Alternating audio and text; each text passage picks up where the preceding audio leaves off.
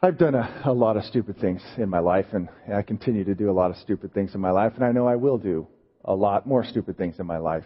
But there are certain things that I can look back on that are more stupid than other things.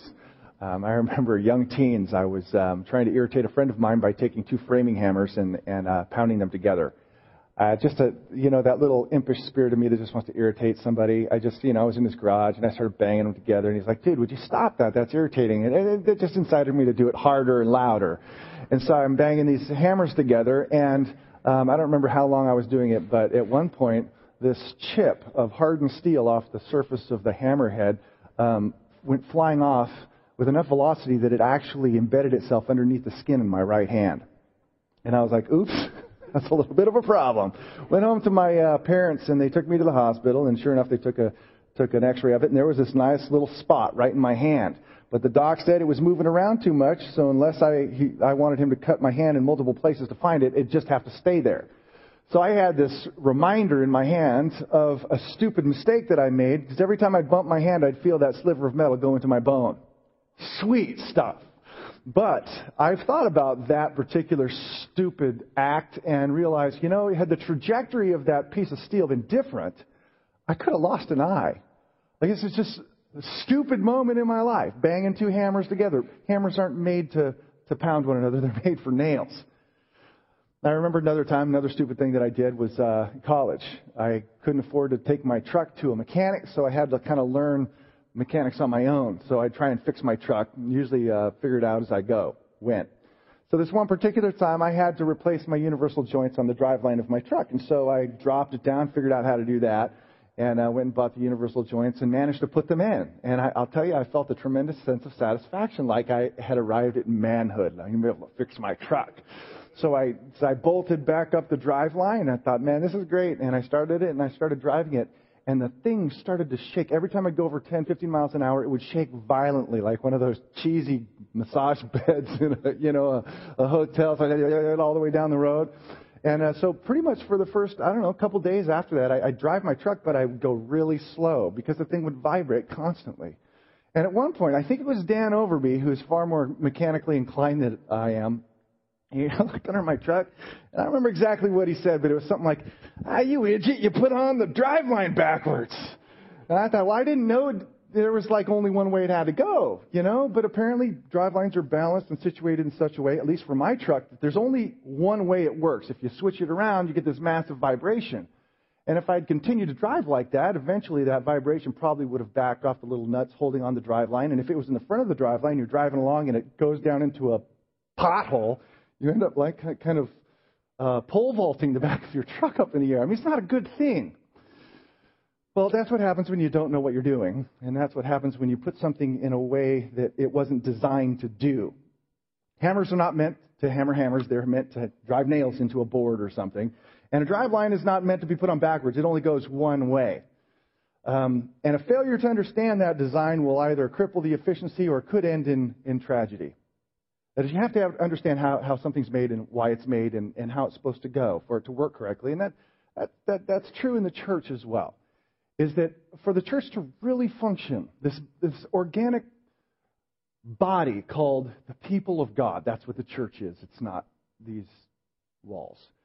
For the church to operate effectively requires God's people to understand how God has masterfully designed it. And not just designed the corporate body, but designed the little pieces and parts within the body, namely the gifts, that's the context of this passage, how they operate and function with highly specialized purposes within this body. And a failure to understand that, a failure to understand how the body is designed, how God's created it, and the fact that drive lines don't go in reverse, will cripple it. It will cripple God's people. Apparently, God wanted us to understand the design of His body because He gives us a whole bunch of verses here that spell out what it was designed to be, how it's designed to function. So that's our subject this morning that Paul gives to us and that we're going to be exploring, is how did God design the church so that we would understand it, not just understand it, but we would follow it and fulfill it, so that the church would be everything God intended it to be and carry out its purpose. And just so we're clear, the purpose of the church, you can put it in different ways, variations on the same theme, that the the church exists as one body to magnify God and magnify what He's done in the person of the Lord Jesus Christ. That is to know Christ, make Him known. Or you can put it in this way, that the church exists to glorify God and enjoy Him forever. Or that the church exists, as our mission statement expresses, to spread a passion for the supremacy of Jesus. That's the purpose of the one body. But it's important to understand how it was designed to carry out that purpose. So in the text that we have come to, in verses 12 and following, Paul is going to use an illustration that many of you are well aware of and you've heard, because it's very practical and it's perfectly suited to teaching us about the design that God has for the church, namely the illustration of a physical human body that is a singular whole but has these diverse parts which have specialized function. He lays out for us in verse 12 the illustration that he's going to continue to use throughout the chapter. Here's the illustration, verse 12. The body is a unit, though it is made up of many parts, and though all its parts are many, they form one body. There's this contrast throughout this first verse, this illustration, between the many and the one. That is, the body is one, but it has many parts. So there's this one and many. There's unity and there is diversity. So there is basically the analogy or the illustration that he gives right there in verse 12.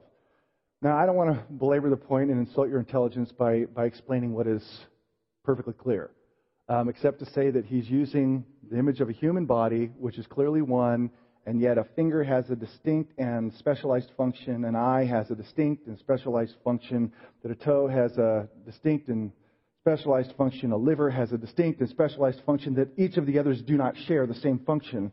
And that is the diversity in this illustration. So, again, I think it's pretty clear to most of us what that illustration is. But in the verses that follow now, 13 and following, what Paul is going to do is he's going to press this illustration home in two different directions. On the one hand, in verse 13, he's going to push in the direction and explain the unity of the church, what makes it one. That's verse 13. And then in verse 14, he's going to shift. He's going to push in a different direction, and he's going to explain to us and illustrate for us why diversity is necessary in the body. So he's taking this illustration of verse 12 and pressing it in two directions, in verse 13 and then 14 and following. So the first direction he wants to push is, and explain to us, is the basis of our unity as a people of God. And I'm not talking about just the unity of this local body. It's a unity that's far broader than that. It's a unity that we share with other Christian churches throughout Fairfield, across our nation, across the globe, and even over time. He is going to explain the basis of the unity of the entire church in verse 13. Now here is the basis of the unity of God's people. What makes it a singular body capable of working in harmony together? Verse 13, for, word for tells us he's now explaining the illustration. For we were all baptized by one Spirit into one body, whether Jews or Greeks, slave or free, and we were all given the one Spirit to drink. There's, in this passage, only one thing capable of binding together into one entity people of diverse ethnic groups like Jews and Greeks, very different culturally, and also people of different social positions like slaves or free men. And that is the Spirit of God Himself. That is, the unity of the body finds its source in God Himself. On the basis of the cross, Paul tells us in chapter 10, that is the basis of our unity, but then what organically connects us together is the Spirit of God. Now, he puts it in two different ways here. We were all baptized by or in, as some translations put it, one Spirit, and we've all been made to drink of one Spirit. Now, in light of the flow of the argument of chapter 12 and the emphasis on the whole body, this baptism in or by the Spirit, I don't believe, is some kind of a post-conversion experience that some people talk about, as if you come to Christ and then for a select few, they experience this thing called baptism in the or by the Spirit. That wrecks the flow, as Paul's talking about the nature of the whole church. So what's in view here when he talks about being baptized in or by one Spirit and drinking of the Spirit is really conversion. When the Spirit of God awakens us and makes us capable of trusting and loving and responding to His grace. That's what he does in us. He awakens us. It's called the new birth. That is what's in view, that we are all then born into one family, one organic community together. So it's the Spirit of God which binds the body together in such a way that it can work and function in harmony. So that's the basis of our unity. Now, I believe that that's, in one sense, it sounds simple, but it's highly significant for a couple of reasons. First reason it's important. It tells us the nature, or describes for us the true nature of unity in the church. And when Paul thinks of the unity of the church, he's not thinking in structural or organizational categories like denominations. But he sees that what binds God's people together is an authentic work of the Spirit of God, that is God inhabiting His people. It's the Spirit that binds together and makes us family. And not just in a theoretical way, but in an experiential way. That there is a unity shared by the body of Christ, not just in this church, but also throughout the churches of Fairfield, in the nation, and across the globe. Now, you might ask the question, well, why, if there is this unity in the Spirit, is there so much division? That's a question that people constantly ask. Why so many denominations? Why is it that the Southern Baptist Church won't let us borrow their flags to do a mission conference? Why is there so much division? Well, in answer to that question, it's helpful for me, again, to think in how Paul's thinking and make a distinction between what we might call the visible church, that organizational institution we call the church that you can see with your eyes, and the invisible church. The visible church is this right here. We're gathered together under this one roof. You drove here, you got out of your cars. Some of you were dressed nice, some not as nice, and you all came in here, and we do our singing, and we do our preaching and praying. That is the visible church. And there is a visible church in Fairfield, all the other churches. We can see it with the eye. Now, the visible church, Jesus tells us, has two basic parts to it. That is, there are those who are true believers, and in the visible church, there are also those who are not true believers. Now, Jesus would teach His disciples that there are among the wheat, that is, those seeds that bear fruit, there is also the tares. So there will always be in the visible church both true believers and believers that think they are but are not. So there will always be a sense of division in the observable body of Christ. Moreover, Paul could say to the people of Ephesus, he could say, you got to watch out because they all look like sheep, but some of them are wolves in sheep's clothing. So within the visible church, there are those who are wolves that look like sheep, but are really wolves. So there are, and we should expect there to be division in that visible church. But there is also this invisible church. That is, you can't necessarily see it with the naked eye. And it transcends culture and denominations. It slices through it all. It's the true church. And some of that true church is here. Some of that true church is over at the Christian Reformed Church, and some of the true church is over at the First Baptist Church. And that true church in which the Spirit of God really dwells, there is unity. It already has been established on the basis of the blood of Jesus and the fact that the Spirit of God organically connects us together. And maybe that explains why sometimes, not all the time, sometimes why you can be walking through a grocery store or walking through a park and you meet somebody that you know nothing about and you instinctively know you're a part of the family, aren't you? And you come to find out, yeah, you're part of it. I knew it. I don't know how I knew it, but I knew it. There was something about you. There is this unity that we really do share in the invisible church. And it's not primarily organizational or structural. It is spiritual. Another important, I think, implication of this is if it is the Spirit that unites us, then it's the Spirit that will enable us to experience greater levels of that unity. I mean, we are so given to try and depend upon human methods to accomplish God's goals that oftentimes we try everything under the book. Organizational unity, common meetings, structures, all of which are good, but they're peripheral. Deeper levels of experienced unity within the body really come from one place, and that is the Spirit of God working in the hearts of people. It's a grace that unites us, and to which we look for greater levels of the unity with brother and brother and sister and sister. It's the Spirit of God who produces love and joy and peace, patience and kindness, all of which are necessary for the deeper levels of that experienced unity. All that to say that Paul sees the center of the unity of this body that makes it possible for it to work in harmony, not just this local body, but the global body. That the Spirit of God enables that whole global body and each of its little pieces to work in coordinated harmony together. It's the Spirit of God that makes that possible. Now, beginning in verse 14, he's pushing in the direction, the analogy in the direction of there's oneness. We are one body in the Spirit. Now, beginning in verse 14, he's going to push in the opposite direction and show the absolute necessity of diversity in the body, diversity of function. But before I look at that, let me just draw your attention to something.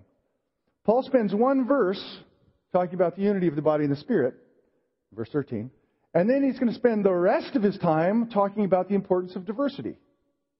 Doesn't mean he's not concerned about unity. It means in this particular context, he is concerned about their diversity. He's arguing for it.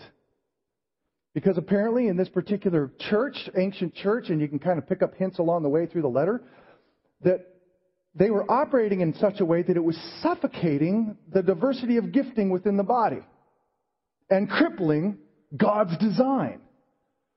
So diversity is, Paul is going to argue, is God's design, so you need to protect it and need to free it. It needs to be what it's supposed to be.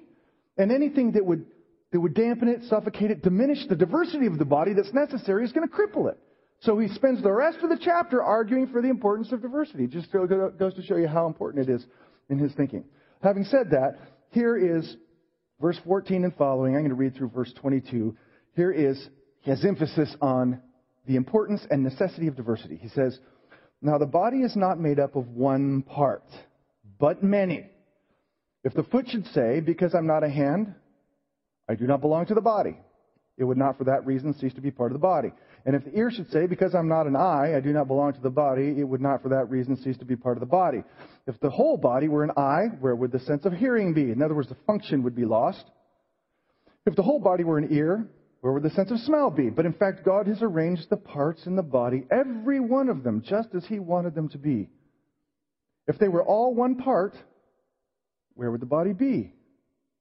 As it is, there are many parts, but one body. The eye cannot say to the hand, 'I do not need you,' and the head cannot say to the feet, 'I don't need you.' On the contrary, those parts of the body that seem to be weaker are indispensable." What emerges from this metaphor, this illustration, is the fact that God was brilliant and wise when He designed diversity into this thing we call the body of Christ, or the church. I know some of us probably think, mistakenly of course, that the church was just kind of thrown together. It's haphazard, kind of a conglomeration of people from different pasts. And it operates in kind of an ad hoc fashion, like a bunch of 3- and 4-year-olds out on the soccer field trying to play soccer. I know that's the image that comes to my mind because we watch our little son play soccer. He doesn't have a clue what position is. He's trying to learn what is a fullback, halfback, or a forward, or it's a goalie.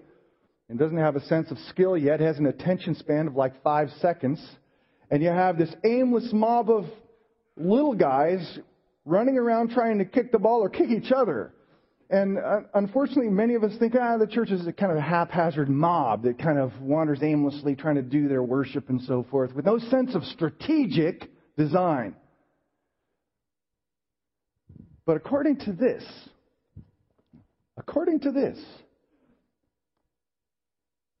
God has divinely, sovereignly, and wisely arranged the different pieces with specific, highly specialized function, that without which the body doesn't function.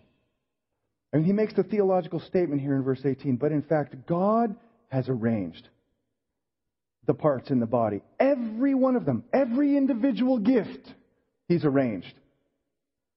The parts of the body, every one of them, just as He willed or wanted them to be. So in Paul's view of the church, it's not this conglomeration, this haphazard mixture of people. No, God decided before the foundation of the universe that you will have this gift, you will have this gift, you will have this gift. And only as you operate it according to that specialized function will the body as a whole work. And again, his illustration fits perfectly because my finger is not made to do what the liver is made to do. This was made with a highly specialized function of picking up things. My liver was made with a specialized function of filtering things. The liver was not made to be the finger, finger not the liver. They have highly specialized functions, and so it is in the body of Christ. And He made it that way. And some of those highly specialized gifts He lists down at the end of the chapter, where He writes, and these are just, again, a sampling. They could go on and on and on. And when He says, and in the church, God has appointed first of all apostles. They had a particular specialized function. And without the apostles, we wouldn't have a lot of the New Testament. Second, prophets. Third, teachers. Then workers of miracles. Those having gifts of healing. Those able to help others. Specially gifted to do that. Those with gifts of administration. In other words, they're able to organize things. Carry things out, implement things. Those speaking in different kinds of tongues. Are all apostles? Are all prophets? Are all teachers? Do all work with miracles? Do all have the gift of healing? Do all speak in tongues? Do all interpret? The answer, of course, is no. They weren't all made to do that. If you're a believer here, and the Spirit of God is in you, He has given you a unique gift with a highly specialized function to help the body of Christ, either locally or on a broader level. I've said this before, I'll say it again. Our service, using our gifts, is not merely in this building. In fact, we only meet here a couple hours a week, which means probably a vast majority of ministry and use of gifts happens outside this church, and sometimes it might be to people that don't even go to this church. But those gifts have been divinely arranged and given with a great level of wisdom for the operation of the whole. And you kind of pan back for a moment using that illustration, and you realize, wow, so God made this one body bound together by the Spirit of God, which makes it possible to coordinate and harmonize things, which means each part is interdependent. And that is true. The idea of hand existing by itself just doesn't work. Earlier in the chapter, Paul has told us that to each person is given a manifestation of the Spirit, and only as it comes together do you have the full picture.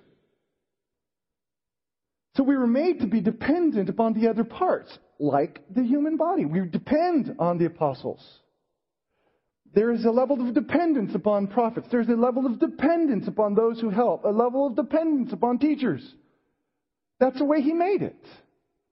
And where there is little diversity or there's something that would suffocate it, then it cripples the body. That's why Paul spends so many verses here arguing for the necessity of diversified gifting in the body, working in harmony by the Spirit of God.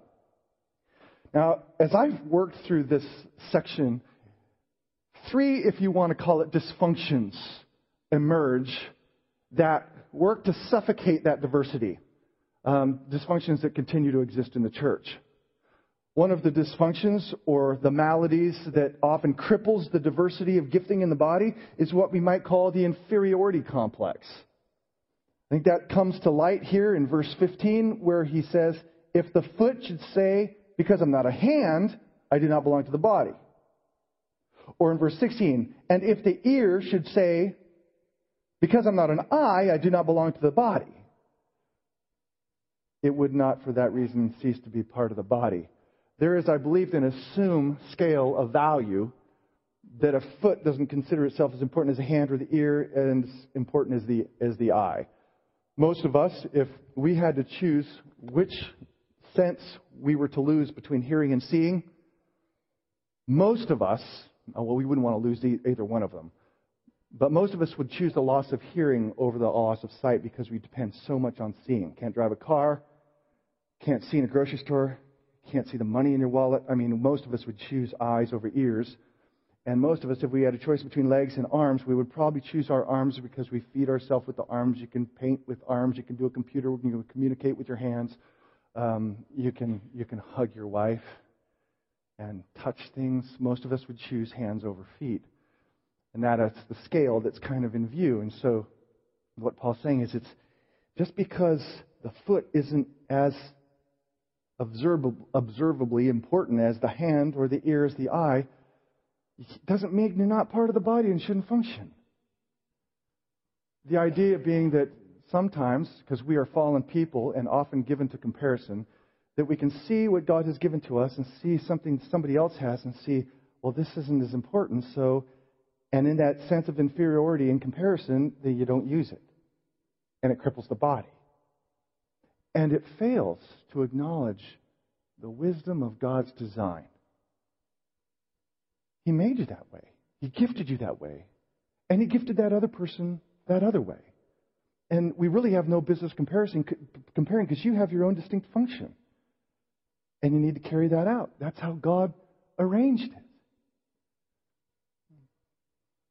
I know this, like I said, this sense of inferiority that oftentimes comes from comparison oftentimes does cause people not to use their gift. And not just comparing one gift to another gift, but sometimes you have a spiritual gift and you see somebody with a stronger one than you have, and it so easily can demotivate you from using it.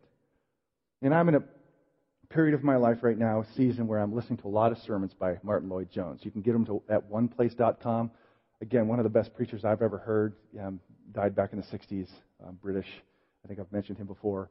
And he just feeds my soul so much as I'm listening to him on my headphones, download him on my little iPhone. And I'm so thankful to God for His ministry of preaching and teaching. But a side effect that comes, not all the time, once in a while, when I hear this insightful, salient point that he makes, and I'm thinking, God, how do you get that kind of insight into the Scripture? It can discourage me. It's like, sometimes, and not all the time, you don't need to psychoanalyze me here. Sometimes I think, man, we ought to just play that tape for the people at Parkway because it's so much more insightful than what I could get out of it. And there's a sense that one can be discouraged from using their gift. Or you read the poetic theology of a Spurgeon or a Tozer, and you're like, I can't write like that, so I might as well not write. It's like, no. God designed each of us with a specific function, purpose. He designed me to be here, you to be here, in this place, in this time, with a particular gift, and He's called you to use it. So, when you know what that is, trust Him with the design. That's how He's designed it. Go with it and enjoy it. That's what God created you to be in the body, and do it. Do it with all of your heart, and learn how to do it better as you go along.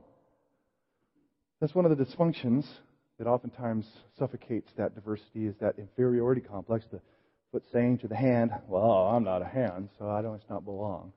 Another complex or dysfunction has to do with what we might call conformity or uniformity, the pressure to make everybody the same part. And there we see this kind of come to light when Paul says in verse 17, if the whole body were an eye. Now there's a great function, a specialized function, the faculty of sight. But if everybody's an eye, then where is that function of hearing? And if the whole body were an ear, where would the sense of smell be? But in fact, God has arranged the parts and so forth, so on. That is, it seems that in this ancient church of Corinth, certain gifts were so elevated and so sought after that if some were feeling inferior, others were chasing after those. So everybody, and it seems that they were probably tongues and prophecy, the prophetic gift, that others were clamoring to those and leaving neglected their own specific functioning gifts. And that is, by the way, one of the dangers of overemphasizing any one gift to the exclusion of the others, that people feel like, well, if I'm really going to be a part of the body, I have to be that. In charismatic circles, that might be speaking in tongues or the gift of prophecy. Oh, that's the good one, so everybody wants to be it, in which the other functions are left behind.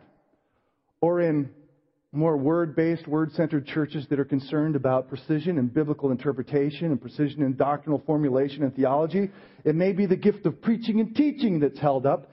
And so that's the one that kind of, by nature of the pressure surrounding the greatness of that gift, others want to become like, leaving aside what they have been given. And that doesn't work either. There needs to be that grabbing hold of the importance and necessity of there being apostles and all the different gifts in the body functioning as the Spirit has designed us. I mean, everything in our human experience, in the man-made world and the created world, tells us that every complex organism has to have these little parts that have distinctive specialized functions. Your favorite football team would fall flat on its face if everybody was a lineman. There was no quarterback to throw the ball, and there was no receiver to catch the ball. Doesn't work. Where would the orchestra be if everybody wanted to be a percussionist? You'd have lots of banging, you'd have lots of rhythm, but no melody and no harmony. The military would fall apart if everybody wanted to be a machine gunner. Well, this is cool. Everybody wants to be a machine gunner. Then you run out of ammunition because you don't have a supply guy. You don't have ammunition. Because you don't have a supply guy, you don't have food. You don't have MREs. You don't have a radio man. You can't call in backup, airstrikes, and artillery support. Every complex organism has to have these specialized functions. Otherwise, it doesn't work. Creation is no different from the microorganisms to the big organisms. If we had a world full of oak trees and that's all we had, the oak trees would die because they are dependent on these little things called bacteria to break down organic material so that it can actually feed itself. The whole universe is constructed that way, and it's the same basic construction that God used in the body of Christ, in the church, this organic community filled with the Spirit, this invisible church. That's how He made it. He made you to be part of it, me to be a part of it. You can't allow the dysfunction of elevating one gift so that everybody wants to be the same thing, this conformity complex. And then there's one other one that tends to really suffocate. This is the last dysfunction. And that is the opposite of the first one. If some gifts aren't used because people feel a sense of inferiority, and by the way, the gift isn't about you anyway. It isn't. It's about helping others to the glory of God. It's not about you. But the third one is what you might call the dysfunction of superiority. This is brought out in verse 21. The eye cannot say to the hand, again, there's this assumed level of value. The eye, which is deemed more important than the hand, cannot say, I don't have need of you. And the head cannot say to the feet, I don't have need of you. On the contrary, those parts of the body that seem to be weaker, are indispensable. The word kind of struck me as I was studying it. It's indispensable. In other words, it's a necessity. The parts that we deem to be, quote unquote, weaker, less influential, less respectable, are in fact indispensable. Remarkable how many times the word need is used. The eye can't say, I don't need you, to the foot or to the hand. No, the point is, you do need it. There is a mutual need for one another, and even the parts you don't consider as respectable or influential are indispensable to the efficient working of the whole.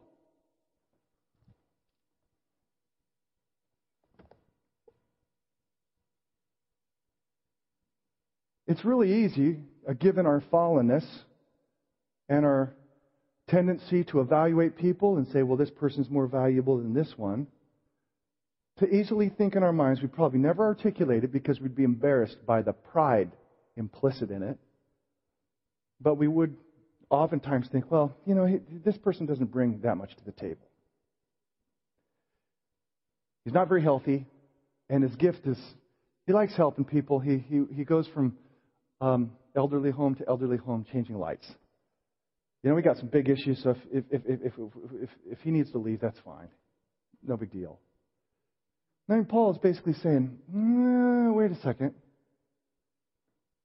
Even the parts that you deem to be less influential are indispensable. Indispensable. I mean, back to the analogy.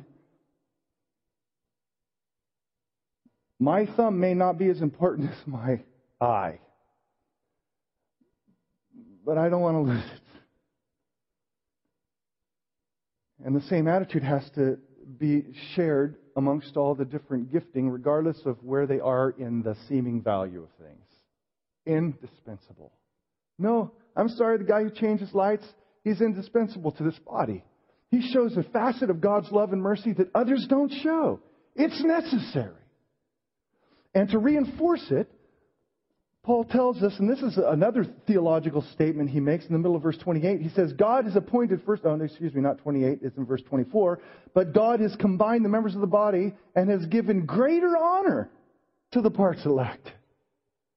Greater honor. In other words, the less influential or less respectable gifts in operation in the body, God actually considers and regards with greater honor. Now, I don't know if that's because God is inclined to show greater grace to things that demonstrate greater humility. I mean, that is how God works through the Scriptures. That may be it. Bottom line is that the gifts that oftentimes people think is less important are the ones that God Himself honors more highly. And if we really care about what God thinks, then when you see somebody with a gift that you might not think is as influential as yours or somebody else's, to recognize that God honors that one. If He honors that one, then so should I.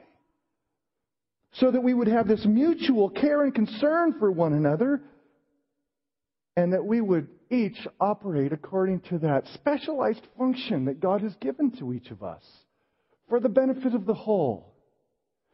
You see, here is God's design for the church in a nutshell. It's a philosophy of how God organizes the church, all wrapped up into a person's body.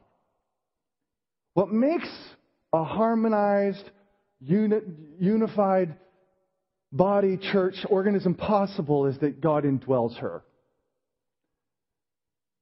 And what makes the body function is God using the diverse, specialized functions of each part that He arranged, not you, for them to function as God has designed them to function. And when the Spirit fills the church in that way, unites the church in that way, and each person understanding and knowing their gift, exercises them faithfully, with humility, consistently, and in faith, and the body of Christ is strengthened. So there, in short, is the teaching on the design of the church and how important each diverse part is. But I'll tell you, the question that really plagues me that this teaching does not address, at least not until the next chapter. Okay, Dan, I get it. Fairly clear, fairly logical. What you're saying is that I have to use my gift in specialized function for the body to work. That's important. And I have to revere and be concerned and care about other people doing their job, which is going to be different than mine. That's what you're saying. That's what Paul's saying. That's what God's saying. Yes, it's His design. So why then, here's the haunting question. So why is it that we don't see this kind of harmonized, strong, healthy, vibrant church in our contemporary culture? Why is it that the church looks more like a guy with one eye, half a lung, couple toes, couple fingers and a tooth? Well, why is it that's what the contemporary church looks like? Because it's so weak it can't make any sustainable and monumental impact on the culture. Unlike first century and other times in our church history. Why is it that we have a quadriplegic church?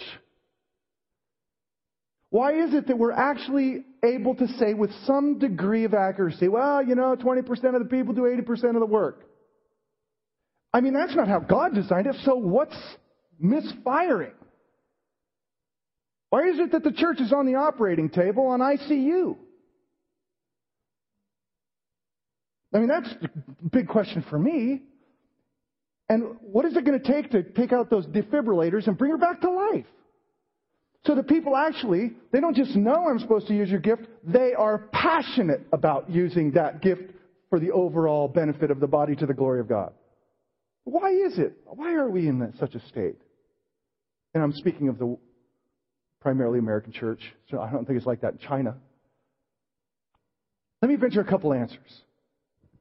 One, it's possible that the church is filled with non-Christian Christians.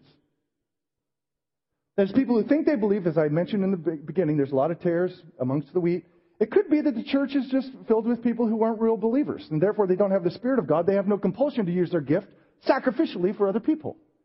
That may be true. The church may be filled with unbelieving believers.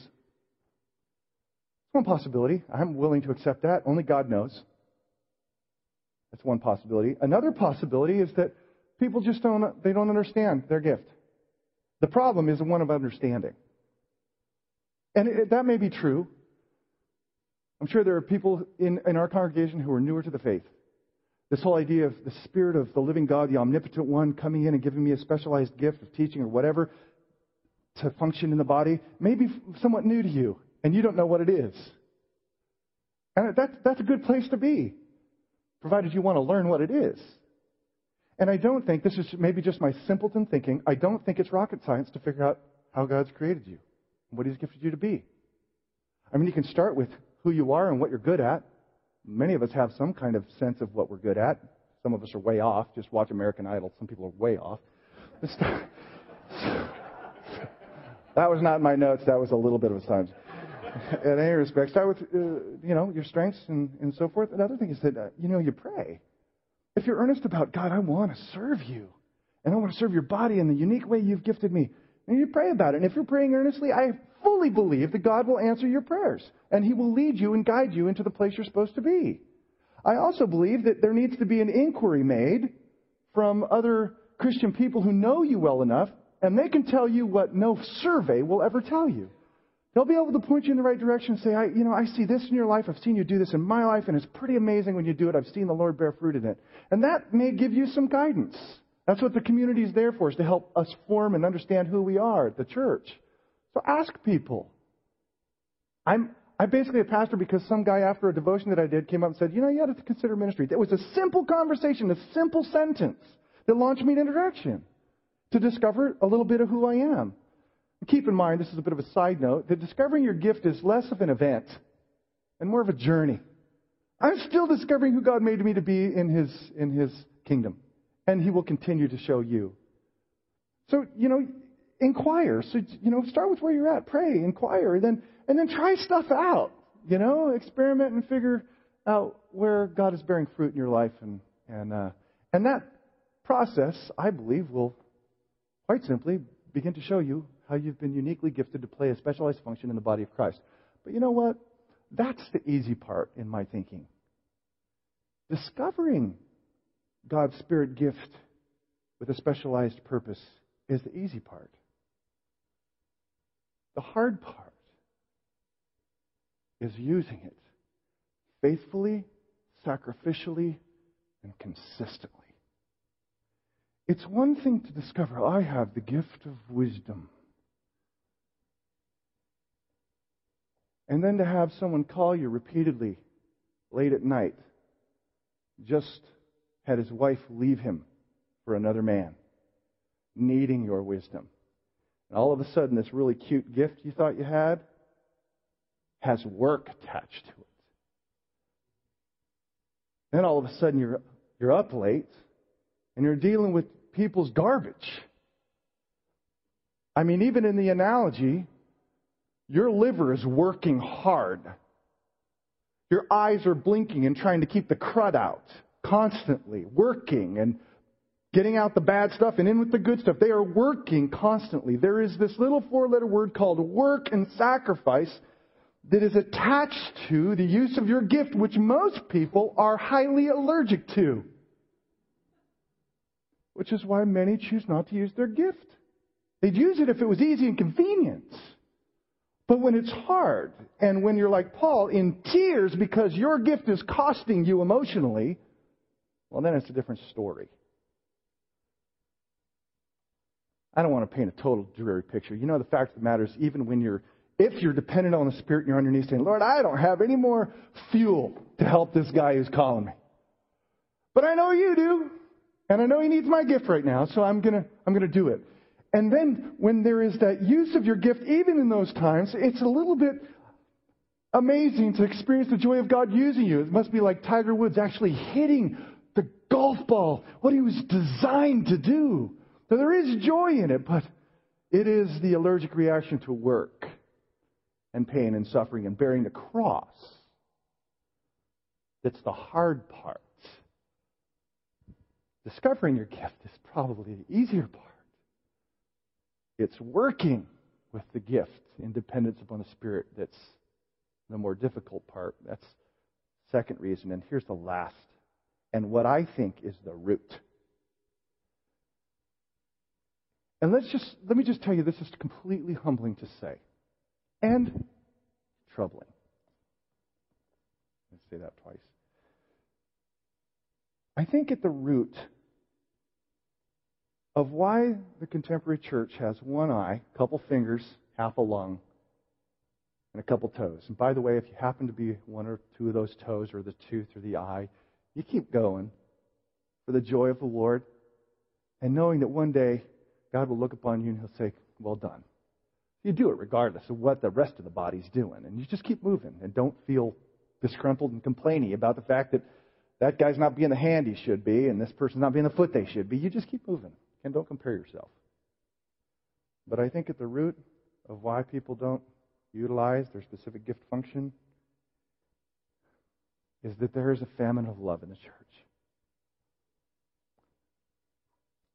It's not by accident that right after this amazing talk about design, the very last statement of the chapter, he says, and now I will show you the most excellent way.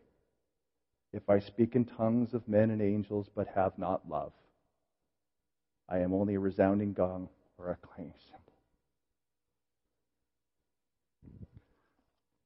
What compels people to actually work and sacrifice using their gift is this central motivation born by the Spirit of God we call love, the chief fruit of God's divine presence in His church, which is patient, kind, doesn't keep a record of wrongs.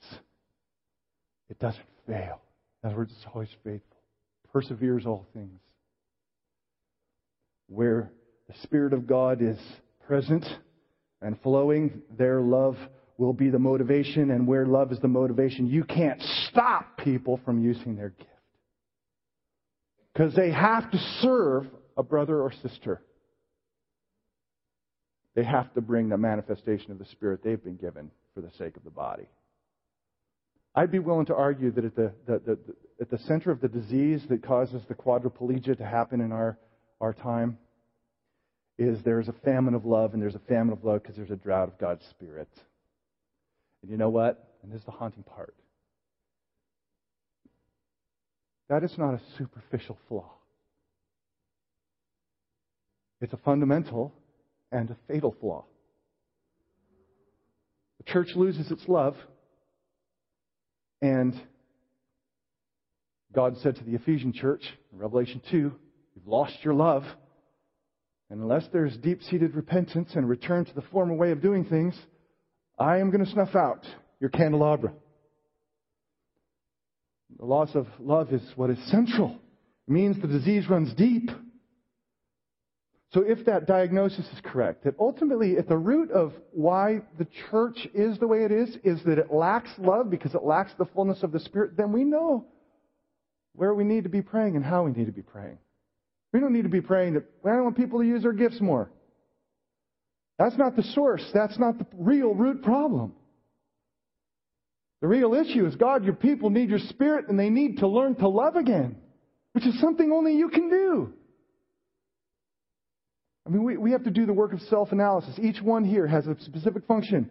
Ask yourself the question, do I know what my gift is? If the answer is yes, then you have to ask yourself, am I using it faithfully, sacrificially, in the service to the body? Because that's what love does. And if you're not, you have to ask the question, why? And could it be that you'll discover that I'm just not a loving person and the Spirit of God is anemically filling my life? And in that discovery, you'll start to cry out in faith and say, Lord,